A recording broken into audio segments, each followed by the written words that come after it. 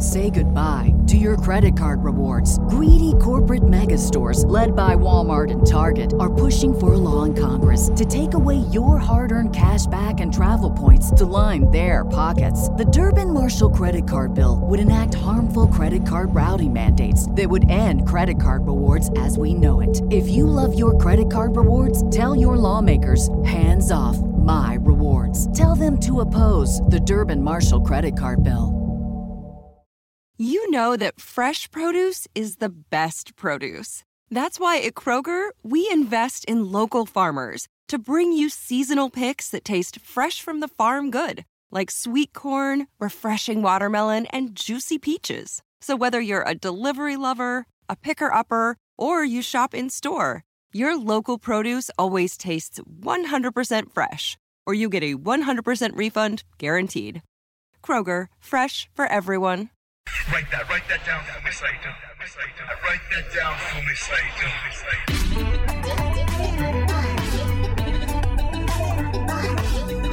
Hello from Burbank, California. Thank you for joining us once again for another episode of Write That Down on the Fight Game Media Network. I'm Justin Nip, I edit for FightGameMedia.com.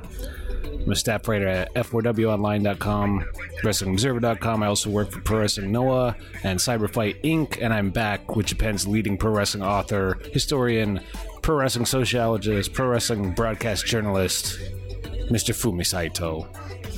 Right, on this week's show, we talked about the history of pro wrestling schools and pro wrestling literacy or pro wrestling education over the years. From Farmer Burns' mail order manual to Vern Gagne's camps run by Billy Robinson in the snowy depths of Minnesota, from the methods of guys like Eddie Sharkey and Brad Rennigans to the rise of schools like the Monster Factory and Johnny Rogers School, and all the wonderful details in between. If you haven't already, please subscribe to the Fight Game Media Network podcast feed on Spotify, Apple, Stitcher, Downcast, wherever you usually listen to your podcast. Please hit the subscribe button because it helps us out very, very much. Thank you in advance. Enjoy the show.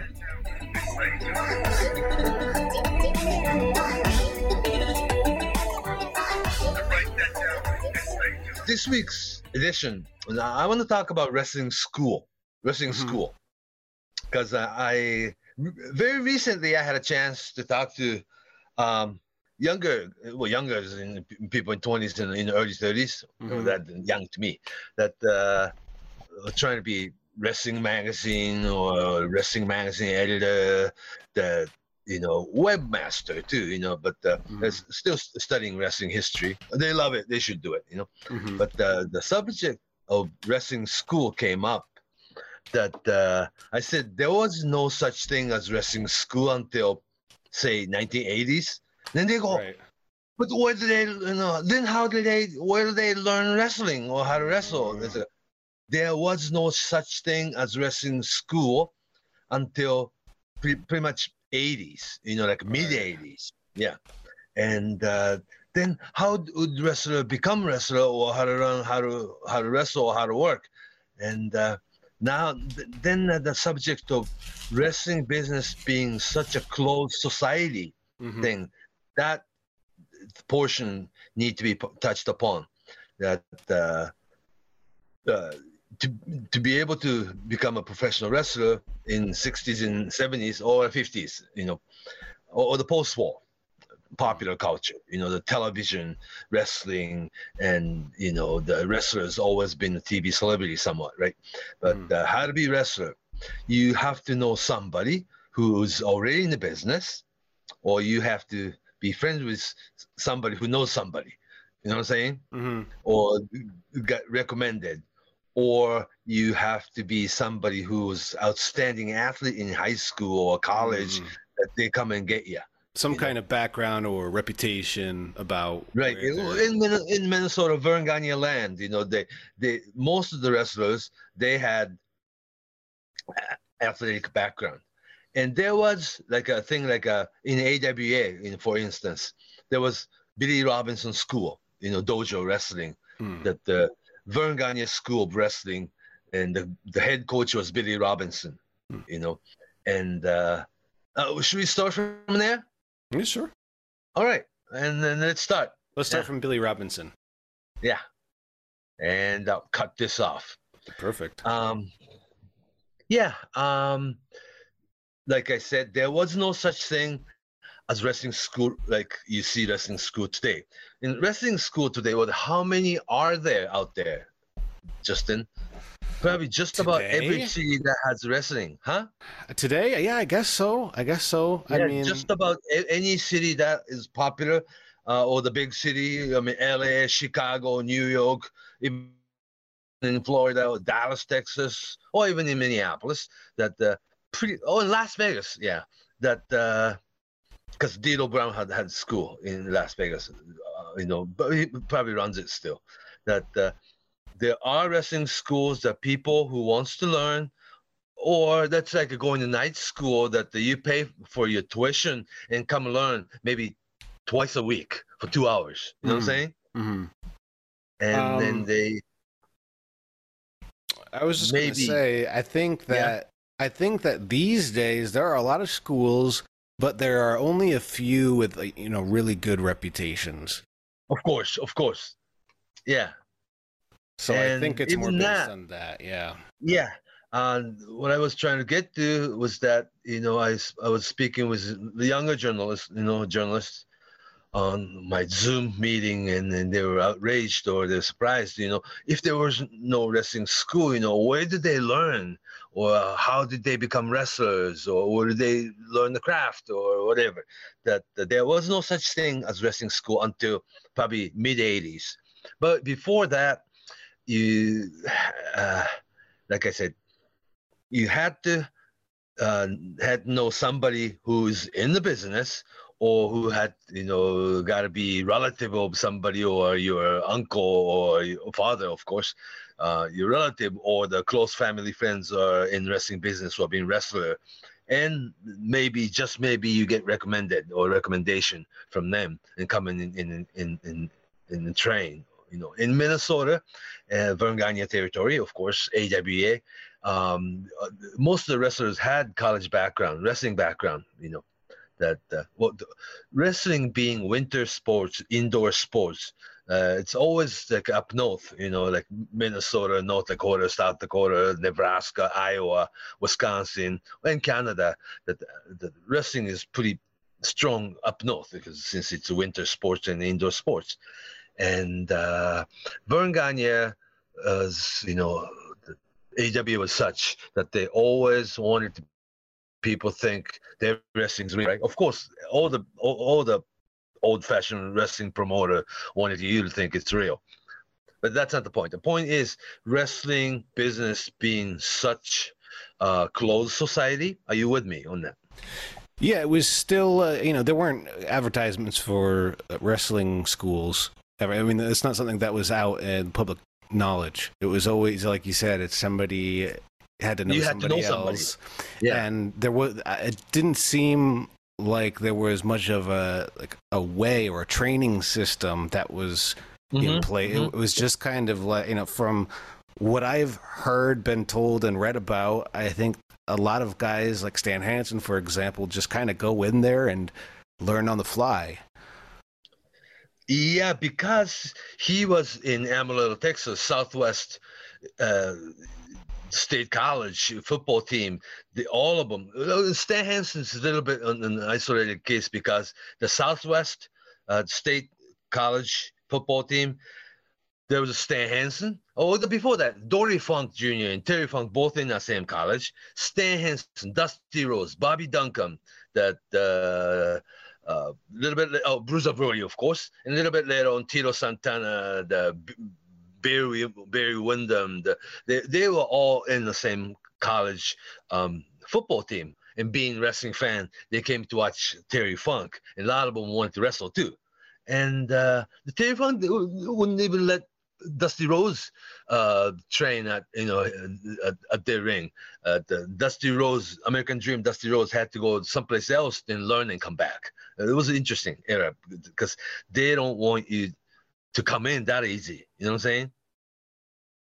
It was like you said. It was still protected. It was still there were policemen. For um for wrestling textbook and manual, like if you have probably today's standard, today's practice, you'll probably find a lot of mail order Brazilian jiu-jitsu textbook, huh? That was the way when jiu-jitsu got bigger and bigger in the 90s. It was the mail order books or magazines. Yeah, and textbook VHS. was the drawing on it. You could never learn that, actually, right? You really had to dedicate a lot of time. And the books were oversized, too. They're huge. Actual human instructor to actually learn it, Yeah, I mean, you need somebody to correct your technique in person. Yeah, you can't read it, and because there are a lot of people in Japan who wanted to do the Korogachi textbook, and Korogachi always declined. You can't do that. It's like every people's body structures slightly different, and you have to coach these people accordingly. Everybody's different. Like a drop of water in the ocean. And you could never really make a textbook manual like that. And there are people in Japan who wanted, the approach to Malenko, Jody Malenko and Dean Malenko, the Malenko brothers, to make these wrestling textbook. They almost wanted to do it, but they decided that no, you could never write down all this technique in writing, and Fujiwara's book has been written, with photos on it, and Fujiwara himself says that doesn't work. You know what I'm saying? Yeah, the mail order wrestling book goes all the way back to like 1900s. Did you know that? No. That the mail order wrestling textbook, like a self-defense and a discipline kind of book, done by Farmer Barnes.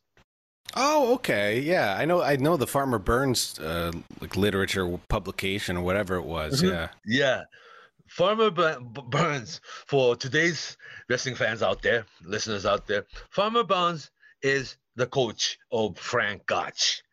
Frank Gotch is the very first undisputed world heavyweight champion in America, 1908, beating George Hackenschmidt. I mean, just an information. But Frank Gotch, too, had a teacher. That's Farmer Martin Barnes. Farmer Barnes wrote the book, Mail Order Only, for Wrestling Manual. I love to find it. I have the photocopy of the few pages of that thing, because it's so hard to find the original. It's kind of like an antique, right? I think there might be a copy at TotoCon. Copy of it, yeah. It's a photocopy. I've seen it. Mm-hmm. And they have the Frank Gotch book too. His kind of training book. I do have a copy. Yeah. So there had been wrestling manual, mail order book, or the paper book version, and it's been written, but it's like there's like a mixed bag. That there's one opinion, you can learn this from your book, and the other is no, you could never actually learn anything from those books by reading and looking at photos. Then they do it for you to your brother or something. You know what I mean? And, if there's no sparring element, it's not. I don't know. But what it is, it's just a book of techniques. Same thing with like a judo instruction book or aikido, right? Probably today's Brazilian jiu-jitsu book. You could probably learn how to hold somebody's wrist, or to try to do certain things in your basement or something. But you gotta study like 17 different pictures of one technique. Yeah. And sometimes you only get one angle of the technique with the picture. It's only from where the photographer was standing, but you might need to really see it from the opposite side to see how their hips are moving or where their left or right foot is going, something like that. Yeah. So the instruction book is so hard, but it's been done. Mm-hmm, and goes all the way back to Farmer Barnes in 1900s, Mm-hmm. And there was like you said, the Frank Gotch manual book, the book done by Strangler Lewis, Ed Strangler Lewis. He's done a book, Toots Mondt book, quite a few, but it's nothing to do with wrestling school. In order to become a professional wrestler, you need to be either discovered by somebody or have to know somebody in the business And there was no, our point today, we were talking about wrestling schools culture, right? And up until all the way till, we just talked about 1900s, instruction book by Farmer Barnes. Over Frank 100 Gotch. years ago. Yeah, George Hawkins-Schmidt book and all that things, that's been done. Then, but there's complete kayfabe closed society that it's not to actually, in order to become a professional wrestler, you had to know somebody or actually knocking door and go to some place. Even old Stu Hart, he hitchhiked from Calgary to New York and found the promoter and told the promoter, Toots Mondt, that I want to become a professional wrestler. Then that's far. Promoter, yeah, and professional that the promoter Toots Mondt look at Stu Hart's cauliflower ear and saw the potential. Right, you've been wrestling, yes sir. Then that was how to knocking on the wood, and then you just open the closed door to become a wrestler, right? Mm-hmm. And it wasn't easy to become professional wrestler is what I'm talking about. Mm-hmm. And there was no such thing as wrestling school. And fast forward about 30-40 years, okay? Mm-hmm. And there was wrestling dojo in Minneapolis, AWA, Vern Gagne's dojo. Instructor was none other than Billy Robinson. Mm-hmm. And he coached people like young Ric Flair, Ken Patera, young Bob Remus, who later on became Sergeant Slaughter, Olympian Chris Taylor, and Paul Parchman, who later on who became Playboy Buddy Rose, and Jim Brunzell, and Kazuo Vasili in it, who later on became Iron Sheik, right? Mm-hmm. I mean, that's almost like who's who in 70s wrestling, right? Ricky Steamboat too? Ricky Steamboat as Dick Blood, right? Mm-hmm. He wrote letter to Vern Gagne from Tampa, Florida, so he can become wrestler, and he was brought in and be auditioned because they wanted to see what kind of athletic background he had. Yeah. So that was really hard to really teach, or even how to start training, right? No guarantee of debuting, no, but what they will do is that the Billy Robbins will train you and stretch you. Yeah. We talked about Hiro Matsuda's school, Mm-hmm. that the dojo, Hiro Matsuda trained Hulk Hogan, Paul Orndorff, Ron Simmons, Lex Luger, and such, right? There was no such thing as wrestling school, that he had to look at these guys and say, maybe I can train him. You know what I'm saying? Mm-hmm. Kind of size him up, look at him, study the background. Or the willingness, right. Yeah, right. to go through. Do they want to do this? Ready to torture you. Right. Yeah. Right. Yeah. And on Vern Gagne's wrestling in the dojo case, that they would not smart you up until the day of debut. Mm. I mean, everybody have pretty good idea of what the wrestling would be, but they would not really tell you what it is really until your first match. And in the late 60s and early 70s, what I learned, that their trick was your debut match usually is like a 15 to 20 minutes draw. Mm-hmm. You go out there and work your ass off for 20 minutes and come back. Mm-hmm. Win or lose. I mean, like try to win if you could, and try to survive. Yeah, if you could, and just get there and wrestle for 20 minutes nonstop. So that was like a Broadway debut match that either win or lose. Or if you are designated kind of TV jobber type, that you'll be losing in 2 minutes. But not really. It depended on the area, the territory. Yeah. And also, not too many promised rookie would be doing the TV job. You know what I'm saying? Mm-hmm. Because in 70s and 80s, you watch wrestling TV, the one-star name wrestler against the guy who you've never heard of, right? Sure. I mean, that was enhanced talent in today's world. It would be like 75% of the TV shows, depending on where. If it was WWF, there was more of those kind of matches. If you watch something Mid-Atlantic, you'd the often 80s, see those. Not until Monday Night Raw era, like name wrestler against name wrestler. But WWE superstars or WWE Spotlight, or what's the other one? Those Superstars or Wrestling USA. Wrestling USA, Wrestling America kind of thing. Yeah, that's a syndicated package show that the match in themselves were almost generic. That Paul Orndorff, Mr. Wonderful Paul Orndorff will come in and whip the guy in 2 minutes with power drive or something. Sure. Yeah. The idea was just to showcase your name talent. Yeah. And how strong they were and who they were and what they looked like. It was a kind of introduction, right? Then you're not supposed to remember the other guy. Exactly. That was what the theory is or was. But those enhanced talent were not guys from off the street or anything. They learned that wrestling somewhere, But they were a lot of times rookie or the local guy who has regular job, right? NFL Sunday Ticket is now on YouTube and YouTube TV, which means that it just got easier to be an NFL fan, even if you live far away. Like maybe you like the Bears, but you're hibernating in Panthers territory. But with NFL Sunday Ticket, your out-of-market team is never more than a short distance away. Specifically, the distance from you to your remote control. NFL Sunday Ticket, now on YouTube and YouTube TV. Go to youtube.com/presale to get $50 off. Terms and embargoes apply. Offer ends 9/19. No refund. Subscription auto renews. What's up? It's Kaylee Cuoco. When it comes to travel, we all have a happy place. I just went to my happy place. I just went to Maui, and it was truly amazing. Priceline has always been about getting you to your happy place for a happy price with deals you really can't find anywhere else. Like up to 60% off select hotels in Costa Rica or 5-star hotels for 2-star prices in Cabo. Go to your happy place for a happy price.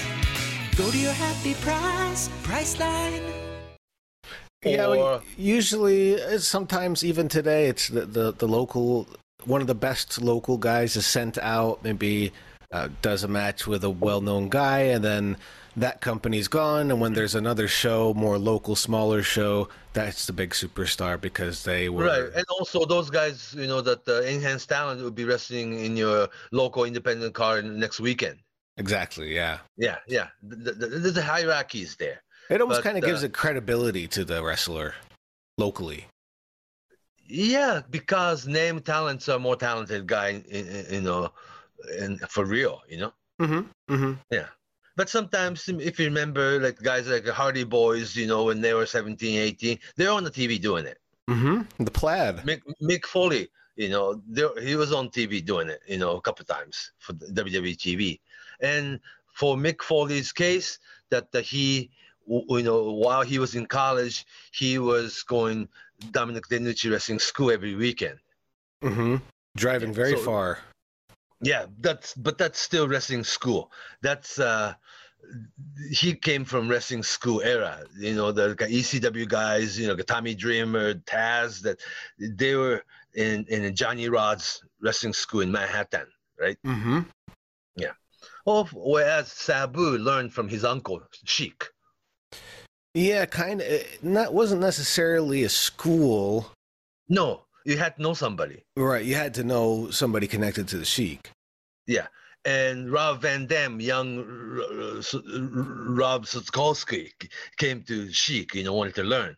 And the Sheik, looked at him as he's a really good-looking guy, let's train him. You know what I'm saying? Mm-hmm. So you have to have the actual connection to the business up until 80s. And like back to Vern Gagne's wrestling school, Vern Gagne assigned Billy Robinson to be the real instructor because you learn this from this guy and you'll be, really, really good. And all the talents are from like a University of Minnesota. Ric Flair, his roommate, Ken Patera. Ken Patera went to Munich Olympic, in the weightlifting. Mm-hmm. A little bit later on, Chris Taylor, actual Olympic wrestler. Yeah. The Kazuo Vajiri later on become Iron Sheik. and the teammate, I mean, in the wrestling camp. So they used to call it camp, wrestling camp. Yeah. Yeah. So they were selected, amateur athletes who wanted to be wrestler. What I'm talking about is that it's like not like Japanese company, Rikidozan's, Rikidozan dojo to Nippon Pro Wrestling dojo to New Japan, dojo, Inoki's, Giant Baba's, All Japan dojo, then UWF. It's all dojo system that these trainee never really had to pay for your tuition, but you be auditioned first. You have to have athletic background. You come into dojo and actually live in dojo and have that newcomer young lion lifestyle for the first 2 years. Yeah, that's the Japanese style. But in America, it's always been trained by a wrestler or somebody who was in the business.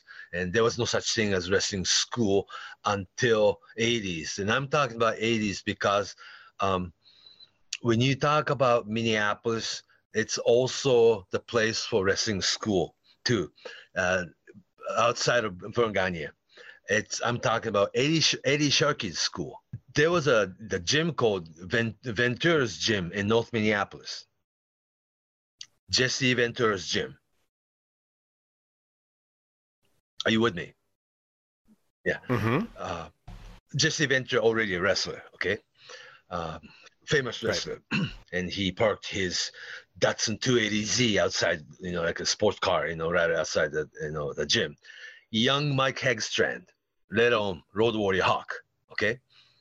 He was working out at the Ventura's gym. And one day he walked up to Jesse Ventura and told him he wanted to become a wrestler. Yeah. Then Jesse told him, young Mike Hegstrand, Road Warrior Hawk, that young Mike Hegstrand, you'll never make it, right? And then he kept asking Ventura to train him or just teach me or just clue me into the secret of becoming professional wrestler, because there seems no one seemed to know how to become professional wrestler. How did you become professional wrestler, right? And Jesse finally told young Mike that, okay, there's a guy that if you give him some money, he might teach you a little bit. That's Eddie Sharkey. Okay.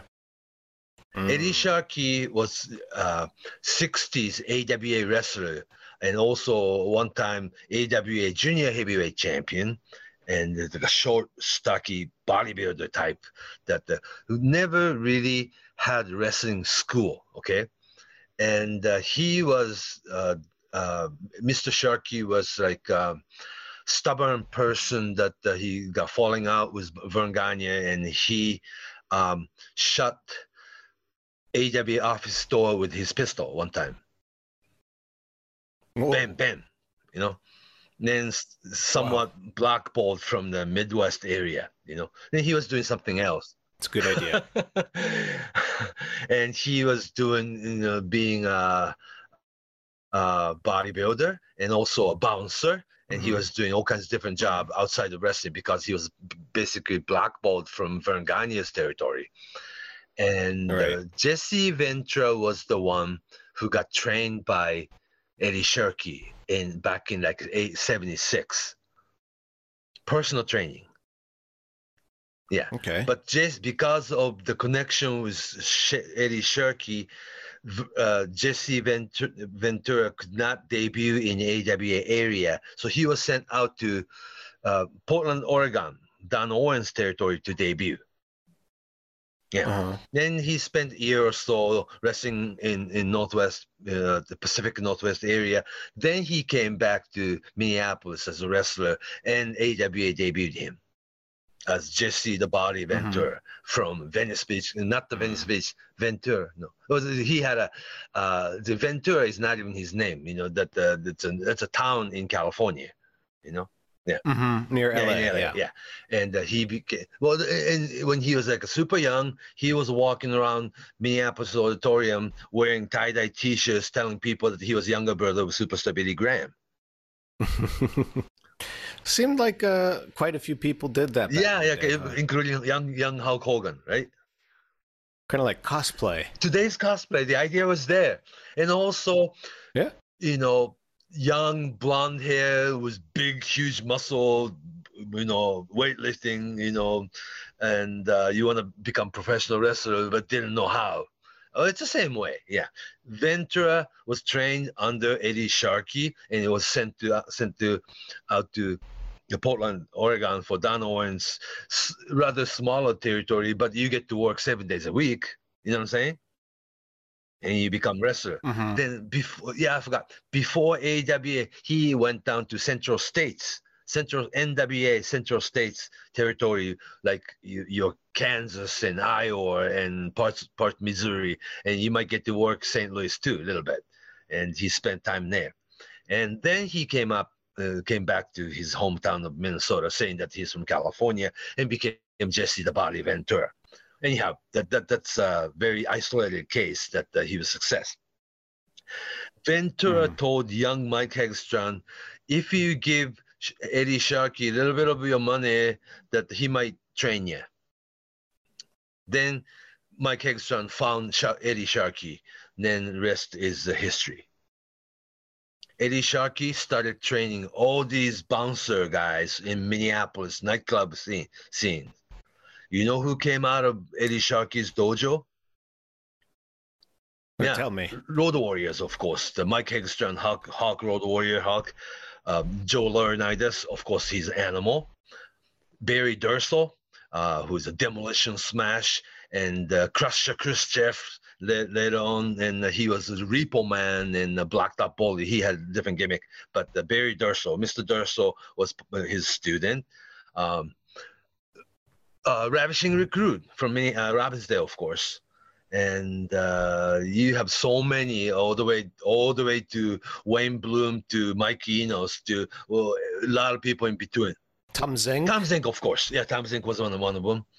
And a little bit later on, Medusa. Yeah. Yeah. If I'm not missing, John Nord, probably. Yeah. The Berserker.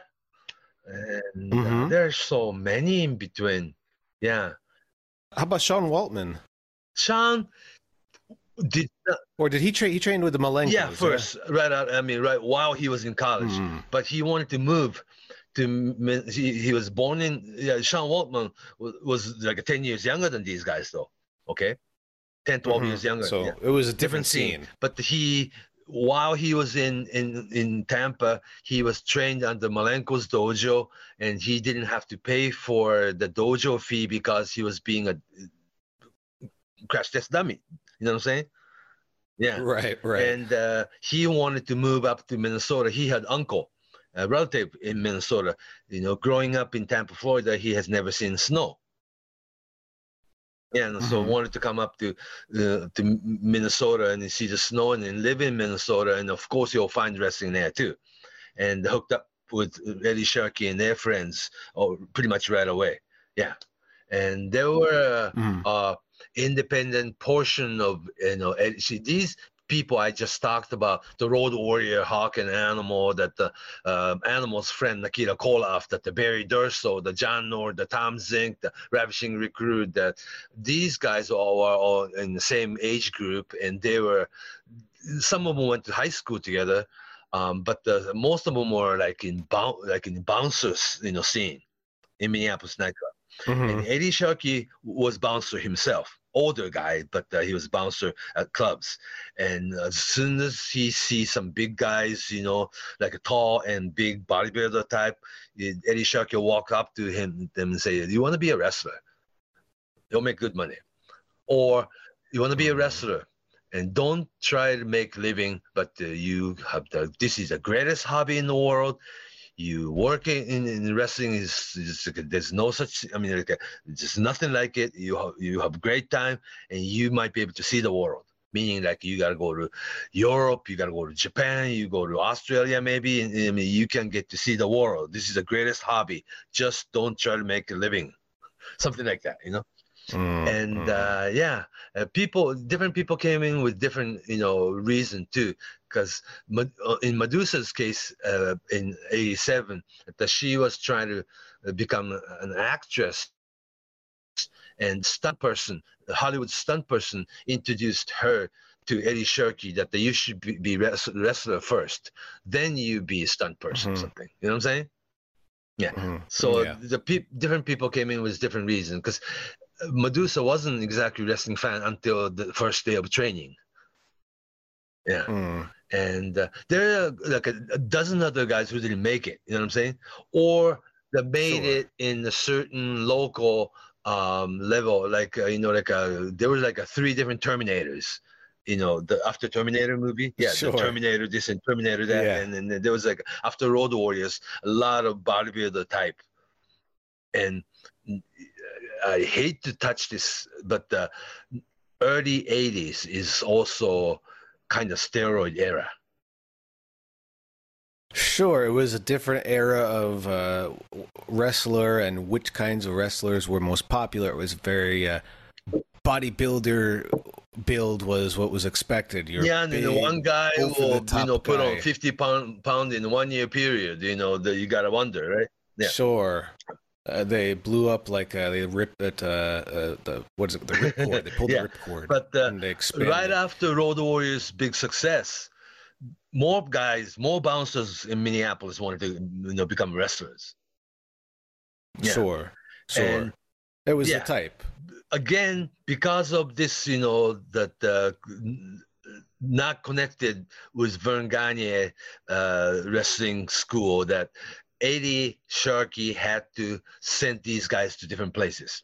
Before Road Warriors, Mike Hawk was sent to way out in Vancouver, different name, Crusher Von Haig or some Nazi gimmick, something that went in there and never made money and came back. And Animal even went down to South Carolina as a single Road Warrior and didn't quite make it and came right back. And Animal was all ready to go back to college, of all things. You know what I'm saying? And Ole Anderson came from Atlanta one weekend looking for new guys.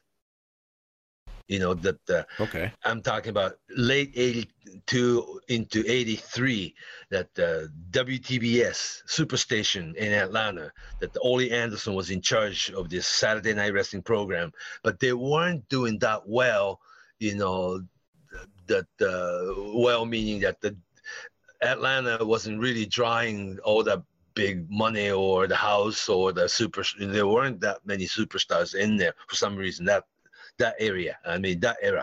And Superstation needed to produce 2 hours of wrestling every week. You know what I'm saying? Yeah. And you still had to run house shows too, because you are actually running local territory. And Ole Anderson came originally from Minnesota, came to Minnesota looking for rookies, and met with Eddie Sharkey at wrestling camp, and all of them rookie, big guys though, all big guys. Ole Anderson pointed out you and you and you and you. You know what I'm saying? Was Road Warrior Animal, Road Warrior Hawk, and Ravishing Rick Rude, and one other guy or something. That first, Ole Anderson wanted Hawk and Ravishing Rick Rude to be tag team. So before the Road Warriors, they were training. The idea was to put together big guys and send down to Atlanta and put them on TV right away. Rookie, but to still give you a gimmick right away. So the original idea was they were like a roommates in an apartment. Young Rick Rude and young Mike Hegstrand before Road Warrior Hawk. They were friends and they were all ready to become tag team partners. But instead, they picked Animal and Mike together, and they were the Road Warriors. What if it was Ravishing Rick Rude, huh? It's like what if in history, different, but you know? I mean, Rick Rude was a pretty big guy himself, but he wasn't. Actually, he was like really Animal. Skinny in waist. You know, like wearing like a. At first, he was, wasn't he? Like a 32-inch waist, and it was like, oh, this guy's ripped but kind of skinny, you know. And Animal Joe and Mike Hawk, they matched, you know, like the height and weight. They could be brothers. Yeah. And then it took them 6 months to get to the mohawk and the backward mohawk and the face paint, like a Mad Max movie. First, they had this leather Harley Davidson cap and the leather vest and the chaps, you know, like a bikers. Then they evolved. Like Mad Max. Yeah. And Mike, Road Warrior Hawk, looked so innocent, right? So Bill Watts came to studio and told him to paint your eyebrow or, you know, put the black line underneath your eye to make you look a little meaner. Yeah. Like he's scowling. Yeah, like right underneath your eyes. And that became the idea of like, what if we paint the face? And there was a Road Warrior Mad Max movie, right?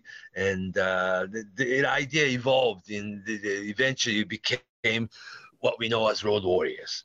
And Ravishing Recruit went to Atlanta too, but he was sent to Tennessee right away and started doing the very beginning of Ravishing Recruit character with female valet and all that. Yeah. And Tom Zink didn't come in a little bit later on, but John Nord, Barry Durso was sent down to Louisiana, and he had different name before he was the Russian Crusher Khrushchev. And Nikita Koloff was a friend of Animal. His name was Steve. And he was sent down to, not Atlanta, but year after that, sent down to NWA Crockett Pro with like a practically no practice, no training. He was, you know, he already had first match done in, you know, North Carolina, and he picked up as he went on. This is different people in different, you know, scenario, but there was that was like a beginning of wrestling school era is what I'm talking about. Because they didn't really audition. They just brought a bunch of guys who wanted to be professional wrestler and started training. And it was interesting that the Eddie Sharkey's wrestling camp didn't even have wrestling ring. They did it on the mat. Interesting. You know, I think that's a key part in understanding why wrestling is like it is today, because there was a time period where promotions would go out and scout their talent and bring it in, whereas now after schools started opening, a lot of the talent that populates these promotions are guys and girls that went to school because they want to be wrestlers. Yeah, but look at today's wrestling school. They take guys and, you know, women that there's no athletic background. You know, I mean, you look at some of these people, but you'll never make it. You know what I'm saying? But the thing is, it's bad. A lot of the wrestlers today, they're not people that were scouted. They're people who want to go and become wrestlers. Yeah. It's different because, like you said, like Medusa didn't even like wrestling at first. Like you said, it's like these people didn't necessarily like wrestling before they began pro wrestling. Whereas now, I think, but the Road Warrior Hawk and Animal, they were a big wrestling fan, wanted to become wrestlers. Well, it's, of course, some more, but in general, the mentality was that the big stars were chosen. Yeah, like as late as 85, 86, Leon White didn't want to be a wrestler first. Vader. He was called in. He was like a former football player. I mean, but it wasn't a big star. Rams. Yeah, but the NFL, nonetheless, right? Didn't quite make it to your superstar level, but great athlete enough that you're the professional football player. And he was living in Denver, and he was invited to AWA Denver show. And by the time he went to the building, actually showed up in the backstage, he was introduced. This is our rookie, Leon White. What? Right? Yeah, it's like he felt he was tricked, and he was tricked that he never agreed to become professional wrestler first. Yeah, but later on, I'm sure that he adapted so well, and he learned it, and he, it was like a dying day of AWA, when Leon. Then in rookie year, the baby ball Leon White already had single match against people like Stan Hansen and Bruiser Brody in dying days of AWA. And he was sent out to, the Otto Wanz loved him. So he was invited to Europe and had a program against Otto Wanz, and he even got the CWA world title in Europe. And the start loving, the lifestyle of it. Then he was brought to, end of 87, he was brought to New Japan Pro Wrestling by Antonio Inoki's idea that he became Big Van Vader. Then the rest is history. You know what I'm saying? So each individual had different background and the little different scenario to become professional wrestler. But today's wrestling, there was no such thing as wrestling school until like late 80s to 90s. You know what I'm saying? Yeah. So I wouldn't call Eddie Sharkey's camp necessarily a wrestling school. Later on, he took the student and took the tuition and trained people, whether you make it or not. Down in Tampa, that Malenko school, the same way that Boris Malenko didn't really train just about anybody and everybody. That they had to be auditioned, right? But later, like in mid 80s to 90s, more people showing up to dojo and wanted to become wrestler. They had to, they had to run a course, like a class, Thursday night we do this, and Friday night we do this, and Saturday night and Sunday night we might run the show, and Monday through Thursday night we do this, cardio days to conditioning days to wrestling day to this and this. And some of these young talent at the Malenko school was designed to being sent to UWF. You know what I'm saying? Yeah, to do the UWF style in Japan. Some of these people weren't expecting to debut in America, but you train you the certain way, you can go to Japan and work UWF. I mean, kick, chop to submission and suplex, no nonsense. Catch wrestling, pancration, whatever, whatever it was. Closest thing to MMA later. I mean, MMA 10 years later, right? No holds barred. And young Shamrock came and trained, young Ken Shamrock. He was trained under Nelson Royal Wrestling School in North Carolina first, and debuted, Vince Tulali. But before Shamrock was sent to UWF back in the 87, 88, that he was retrained under Malenko's, so he was ready to go to Japan and do this stuff. And Ken was good at it, right? Yeah, so the Malenko school and Tampa's Malenko school and Minneapolis Eddie Sharkey school became two schools that were so famous in late 80s into 90s. Yeah. Very interesting, huh? And just up north from Minnesota and that area was also in Canada with the Dungeon. Yeah, Calgary. The Hart family Dungeon. Course, but not for everybody and anybody. That is also old school that you had to know very old school, somebody or be recommended by somebody who was in business. Yeah. So it was, because superstar Billy Graham got trained way back in 1970, off of Canadian football. You know what I'm saying? Yeah. And he wasn't even a wrestling fan that much, but later on he learned the nuance is in his word. Yeah. Before we forget, we have to mention Brad Wrestling School too. Brad Reagan's.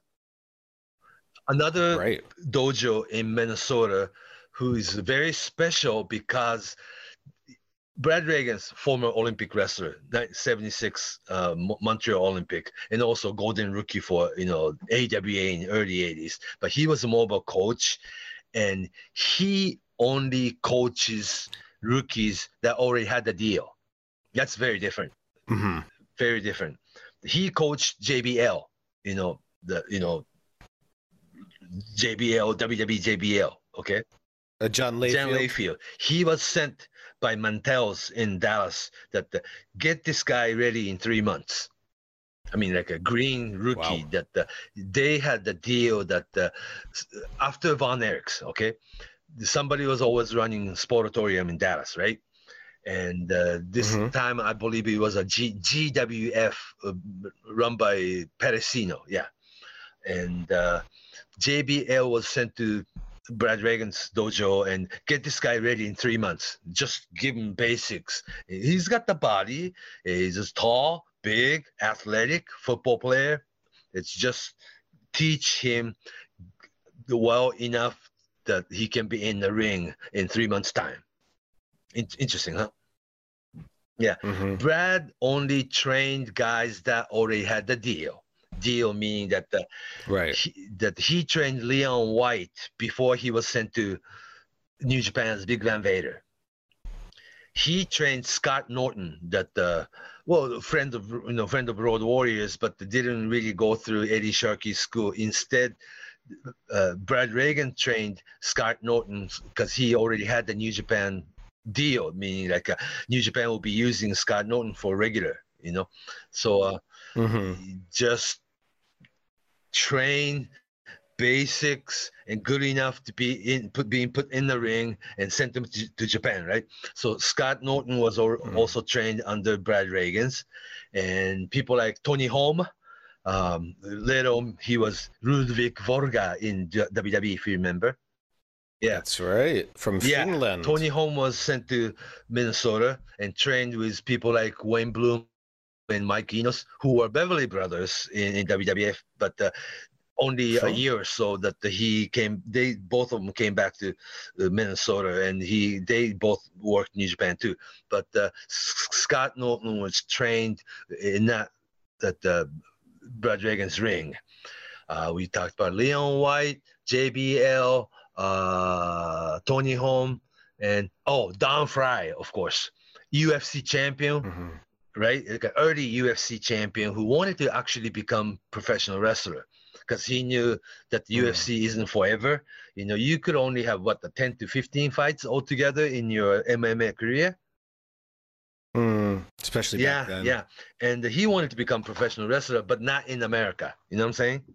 So Masa Saito didn't want Don Fry to be like a regular American wrestler. Work like MMA guy in professional wrestling ring. You know what I'm saying? Like a characteristic? It was perfect for the late 2000s, and he ended up becoming a famous opponent of Inoki. Sure. And had a regular tour with New Japan for like a 5-6 year period. And for Don Fry's case, Brad Reagan's and Kurt Hennig trained him. Kurt Hennig.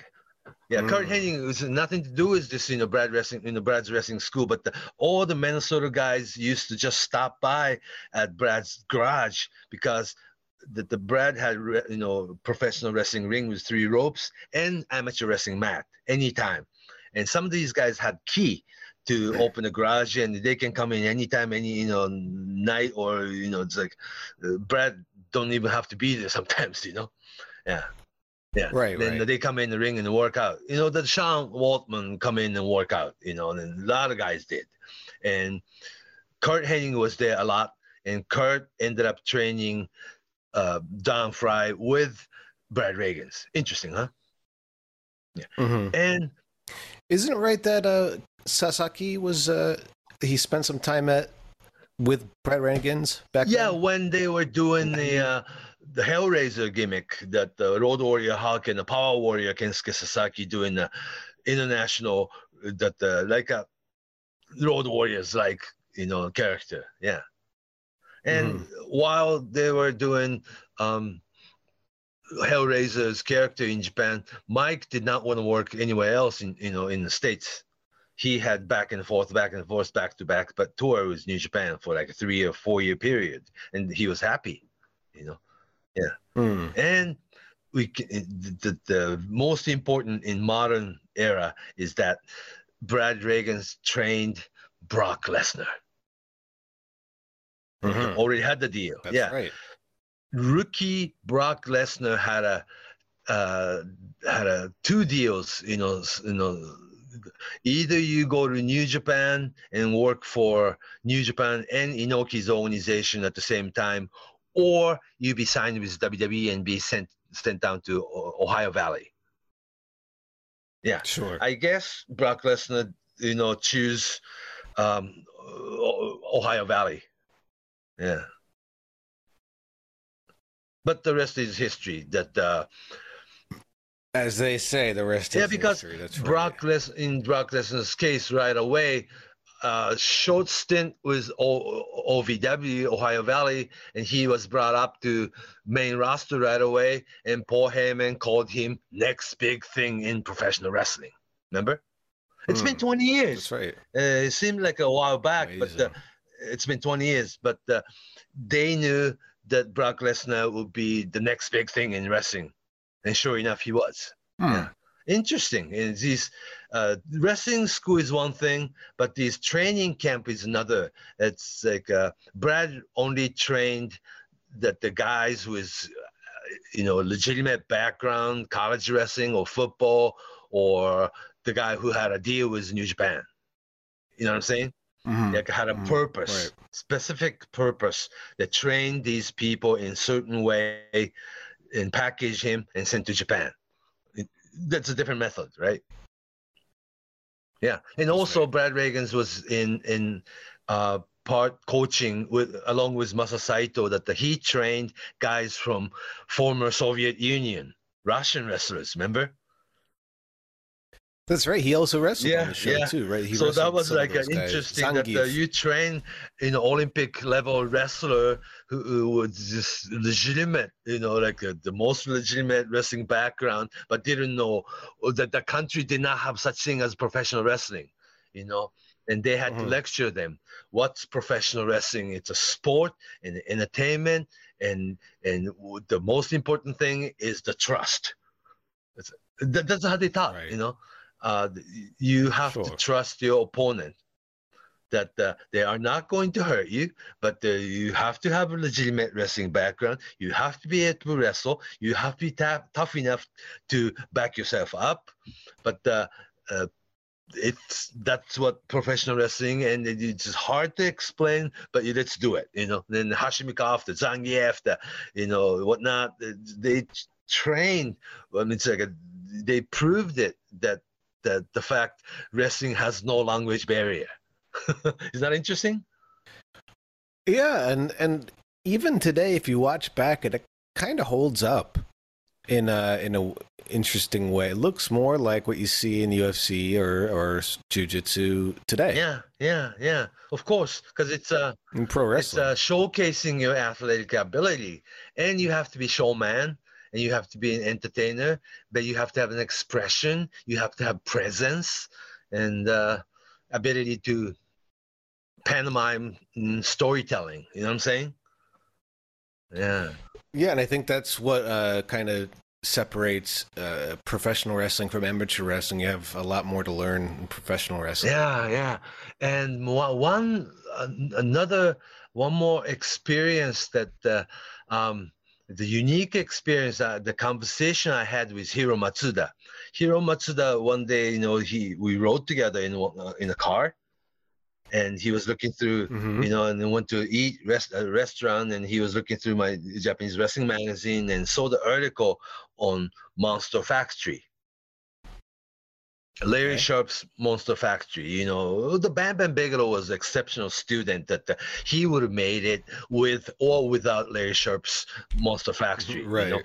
And it was the same as Raven probably, but Hiro Matsuda hated the fact that somebody like Larry Sharp. I'm nothing to take away from Larry Sharp. He was wrestling. He had an idea to run the wrestling school, and people pay tuition. He had a wrestling ring and the course and curriculum and all these things. So he packaged it. But Hiro Matsuda's mentality in old school wrestling, that if you put this Monster Factory, guys in your magazine, I'm not gonna help you again. Ooh, I'm sorry.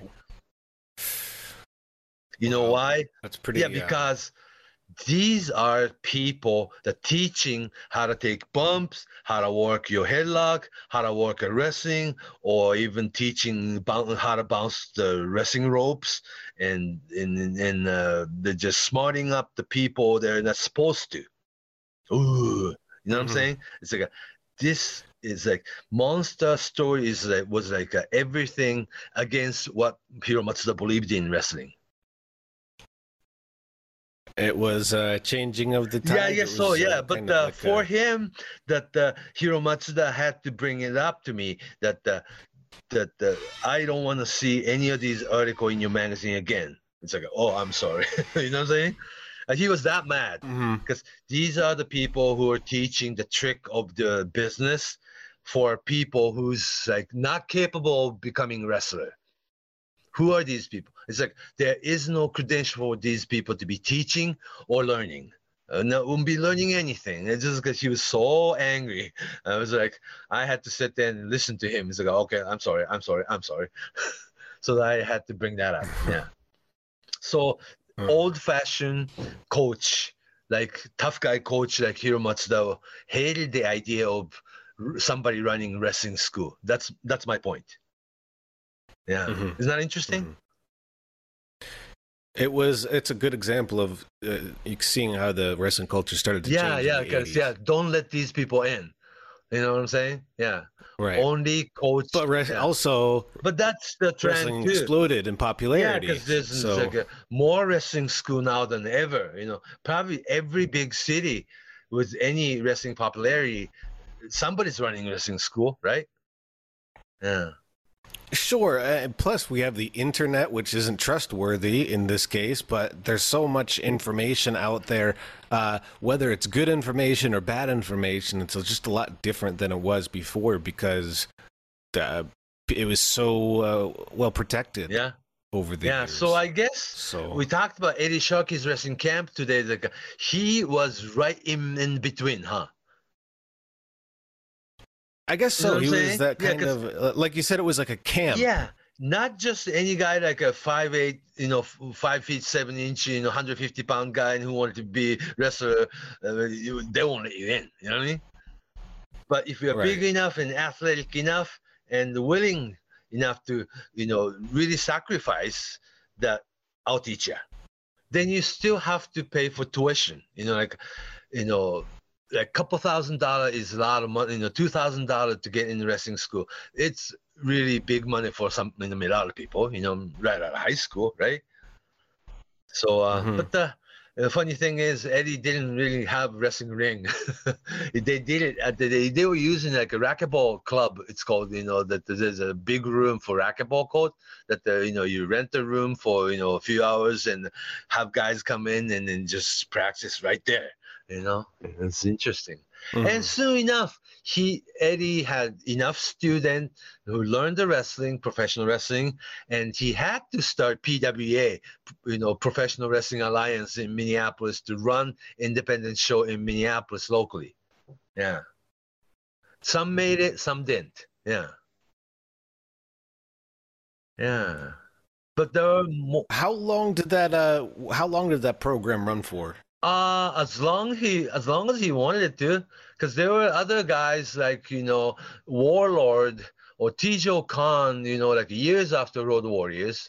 Warlord obviously made it, and Tijo Khan was gonna make it, but he kind of didn't have heart for it, or it wasn't his. Do you remember Tijo Khan even? Oh God, I mix him up with a Missing Link. Similar character, yeah. Yeah, but it's something like that. Yeah, him like and the Warlord were around trained around the same time, and Warlord, his name was Terry Sapinski. That they were saying that we found a guy who's a lot bigger than Road Warriors. Sure enough, right? Yeah. Right. He was kind of like the Road Warriors. He was kind of like. Of course. That's how. Yeah. People viewed those. Oh, because guys in training camp gotten bigger and bigger, And there were so many other teams that had, makeup and. Oh, around that same time period. Studded, oh God, yeah, sure. Yeah. And Barry Durso from the same camp ended up becoming Demolition Smash, before Legion of Doom Road Warriors arrived WWE. It was interesting. Yeah. And for the partner of Demolition Smash, Demolition Axe, formerly Masked Superstar, right? He was from the school where he had to be handpicked by another wrestler and allowed to be trained. The Bill Eadie, the Masked Superstar, or Boro Mongo, or Demolition Axe, right? He and Larry Zbyszko trained together, like early 70s, under Gito Mongo. The original Mongols, there was no such thing as wrestling school. They were just handpicked by former wrestler and like very privately trained. And while Bill Eadie, Masked Superstar, and Larry Zbyszko, rookie, were training, people like Bruno Sammartino showed up and watched practice. Oh, these guys are going to be rookie, then just closed door, closed society. So it's like there was a wrestling camp, there was this, there was a private lesson, there was Eddie Sharkey type or Brad Reagan's type or Malenko type school before there was today's wrestling school. Oh, and what year was that when Sammartino started checking that out? 71, probably. 71, 72. Yeah. Masked Superstar Bill Eadie and Larry Zbyszko were training under Gito Mongo as a rookie. Because it sounds like WWF connection. Yeah. Sounds like it, yeah. Oh, of course, the later on, Nikolai Volkov, he was under the training with Gito Mongo, too. So before he was Nikolai Volkov, he was Beppo Mongo. Yeah.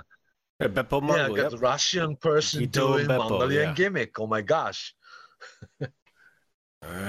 Weird times. Yeah, but only selected, handpicked rookie can actually debut around that time. Yeah. Yeah, that's how it was, right? Yeah. And also trained under Vern Gagne's camp, trained by Coach Billy Robinson. You have Ric Flair, you have Ken Patera, you have Sergeant Slaughter, you have Iron Sheik, you have Jim Brunzell, you have Dick Blood, Ricky Steamboat, Playboy Buddy Rose. Whoa, they all made it, right? And that camp, that was notoriously difficult, wasn't it? Yeah, they won't let them in. Yeah, and there was quite a few guys who didn't. Well, I mean, the training was pretty hard. The training was harder. Billy Robinson would not smart you up. No, they just stretch you. I mean, they just teach you how to wrestle. It's like, is this going to be useful? You know what I mean? Yeah. I mean, when is that going to be like the time like a hard around, hip tossing and drop kicking and bouncing off the rope? They won't. Yeah. So they smart themselves up to some point. Yeah. In the debut match, they'll make you do the 20-minute Broadway. Yeah. No winning, no losing. Just do what you've learned. Interesting, huh? It's interesting to see how much it's changed too. Yeah, well, talented people will still make it today's environment. Yeah. Oh, it seems that way, right? Today's environment, the top notch, it's a performance center, WWE Performance Center. Even after you spend 2-3 years independent, even your independent show main event guy signed WWE developmental contract, you will be sent to Performance Center and learn from the start again. And has a class, like not just wrestling class and conditioning class, but like your promo class to your history class to your just like going to school. That's, I guess, Triple H method.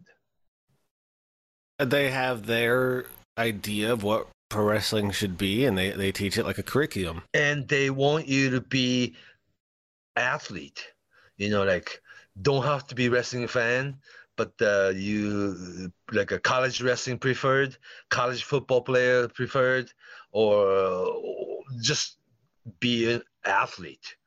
You know what I'm saying? Or the athlete for female, you got to be a fitness model or the truck runner or swimmer, or you got to be legitimate athlete. If you're a wrestling fan, good. Not, still teach you. You know what I'm saying? Yeah. But still be handpicked somewhat. Because not everybody make it, you know? Yeah. Right. And everybody has a different, strong athletic background. With Performance Center, you know, I think it's really hard to be wrestler now. Or there are wrestling schools out there. I mean, I think it's both. Yeah. It's hard to be a WWE wrestler, but I think it's easier to get into the business and become a personality or a wrestler. Yeah, from where you grew up, I guess. You know, if you grew up in Texas, you'll find wrestling school, somebody's running, and probably debut you in the local wrestling scene. And if you are ambitious enough, or eventually get to WWE. Maybe. Yeah. So it's not all that much different, I guess. I mean, I think the internet has changed everything. Yeah. I think that I think there are more choices in the States, and we do gotta remember that in the States and in Mexico and in Japan, the training systems are a little bit different. Yeah, right. Yeah, like the Lucha Libre training, you can actually do Lucha Libre training at local gyms down in Mexico. Yeah. It's, kids are doing it. It's treated and differently. Also different hierarchy too, you know. But in Mexico, when you debut, you have to be licensed, you know. Yeah, that's right. You also need a license down there, like a boxer. Yeah, so that's a different method. There's legitimacy to it, right? Yeah. I guess it's all different. Yeah, because there's no license in Japan, but the strict dojo system is here. Yeah. Yes. Yeah, different structure. Yeah, different structure altogether. It's almost anthropology thing, isn't it? Yeah. Sure. Especially as more time goes by. And top of the world, WWE have like a mixed talent too, because you will have guys like Shinsuke Nakamura with New Japan background. Seth Rollins actually has independent background. You know what I'm saying?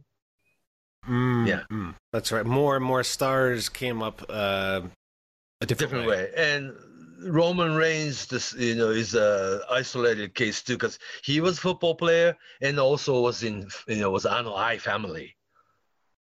Yeah. But he also spent time, coming up to the Florida Championship Wrestling, and wasn't necessarily a star at first. Right. Well, look at Dwayne Johnson.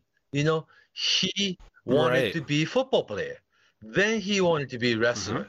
Then he became a huge superstar in professional wrestling. He was too big of a star to be in the TV frame. That's when Hollywood decided to steal him. Yeah, altogether. So I guess if you're a talented individual, you'll make it. Yeah?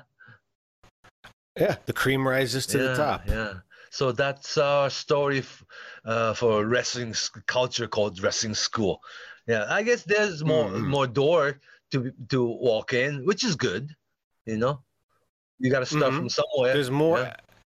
And I think in general, having more information out there makes it safer for everybody. Oh, yeah. Even in Japan, that you don't have to go to all the dojo system. And some people, like Kazuchika Okada, choose Ultimate Dragon's Toryumon before New Japan. He went to Mexico when he was 15. Or somebody like Kota Ibushi. Came from a total independent scene. Total, like not even, I think maybe even below independent, like a college wrestling. Yeah, like a pro style college wrestling, like a subculture, like a pro wrestling club. Yeah, like a play pro wrestling, right? Yeah, that's something that's more popular over in Japan than in the States. Every college has it. I think within States, right? But over here, it grew into like backyard wrestling, which was also bigger 20 years ago. Most of the backyard wrestlers will become independent wrestler, and if you're talented enough, you'll be Young Bucks. I think, yes, one out of every 100, few hundred. I think so. Especially during the big boom during the late 90s, there were so many people that wanted to play wrestling. And your back, with your trampoline in your backyard. Yeah. So, okay. So if anybody has questions, or if we didn't hit on a school or a territory or a certain, system, I have to realize that it evolved with time. It evolved with time. I mean, even the PC, the NXT PC, it seems like it's evolved a lot within the past 10 years. Yeah. Well, because they've done. Have you seen the videos inside? Experience with the experiment, I should say, Ohio Valley or Florida Championship Wrestling, or they even had wrestling school in Atlanta, and it's had quite a few different experiments before they hit the PC in the Performance Center idea. That's right. And it evolved not just like in developing curriculum for wrestlers, but also if you've seen the interior of this PC, it's like it's stock has everything that you would need, essentially, right? It has amazing exercise equipment, loads of rings. 8 rings. They do promo class. They do, and you have a trainer and the doctor there, dietitian. Yeah. Oh, they're the elite. So it's and they're the first too. Mm-hmm. As far as that goes, it's the first kind of. This is how we do our wrestling. Yeah. I'm pretty sure the AEW will be doing something similar soon. I wonder, I don't know how it would work, because it's AEW seems like it works more alongside the indies, which would support local and so schools. Many guys, I don't know. Fly themselves in to get auditioned. Yeah. Mm-hmm. So it's a different method too. Yeah. So, and of course it's going to change, and I'm sure we could even do an entire episode just talking about the Japanese school system because of how different. Okay, we might do that episode. And actually, if you heard the news, New Japan's even expanding their school and promotion out into Australia, in the Oceania area. Yeah, with Bad News Fale. Oh, Bad Luck Fale. I'm sorry. Yeah. That was a different New Japan. Bad News Alan. Right. Alan Cole. Right, he was also dojo also graduate. New Japan. Yeah. He was, he was. Both, but Fale has his own dojo down in New Zealand, and they're going to form their own little brand. He'll be a pioneer in that area. Yeah. I mean, both the wrestling and business. It also shows on one side you have the you can call it the Triple H method, and on the other side you have the Katsuyori Shibata method of he was dojo teaching. Trainee. Yeah. Mm-hmm. And it's still like you were talking about earlier, how some of the trainees that went through the New Japan LA dojo recently, they weren't really trained in the ring until a couple months in. They would just grapple, they would do submission wrestling, and keep them not in the dark, but it wasn't about learning. So they're American New Japan style wrestlers. Yeah. Mm-hmm.